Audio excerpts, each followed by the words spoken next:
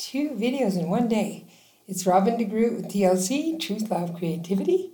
I did my bike ride, made my dinner, and because tomorrow is the US 2020 election, I was going to pick a card.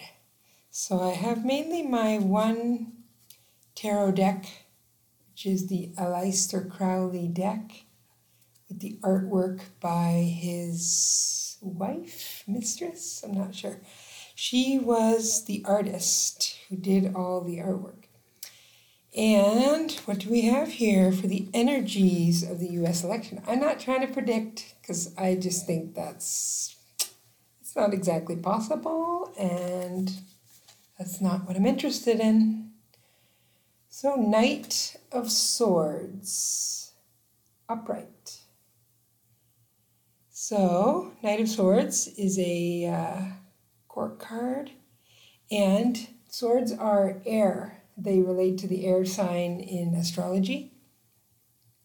And the Knight of Swords is full steam ahead, power of the mind, passion of the mind, and the 4 things of the propeller, the blades of the propeller, show all the different directions that all of this can go. The 2 small swords can be the yin and the yang energy being employed.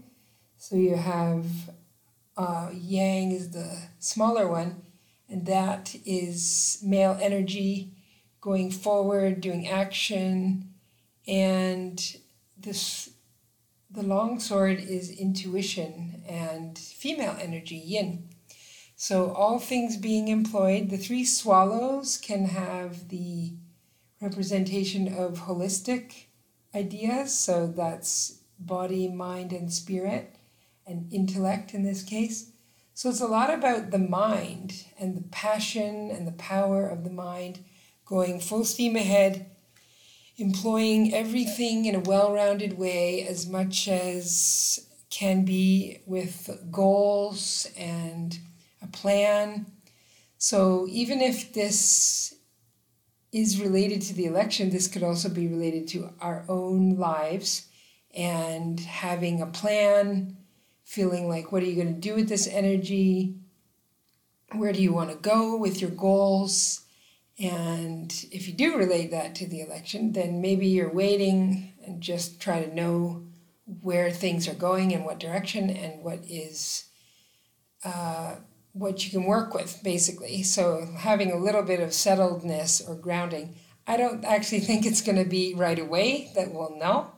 So that's interesting. And it may be a little bit more unknowing and uneasy or unsteady energy for a little while. But using our intuition, using our minds, and going forward with goals in general about how to be creative still. This whole year has had to be that. And how to use everything that you know and come up with new ways of living and making a living, because everything is kind of turning into a new paradigm in some way, whether or not that has to do with all of the events of this year or not. There is a lot of astrological energies that really play into this.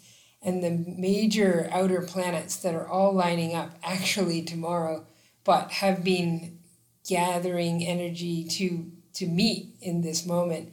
Some are every 20 years and some are every 30. I've actually mentioned this in the other video too, but it's Pluto, especially Pluto, Jupiter, and Saturn, and for them to line up is pretty exciting and just kind of monumental.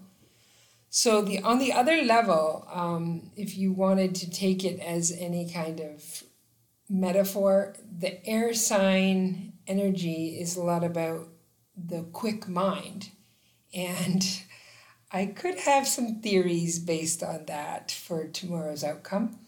If the energy that's coming to me is about quick mind, thinking, and goals, passionate energy, full steam ahead.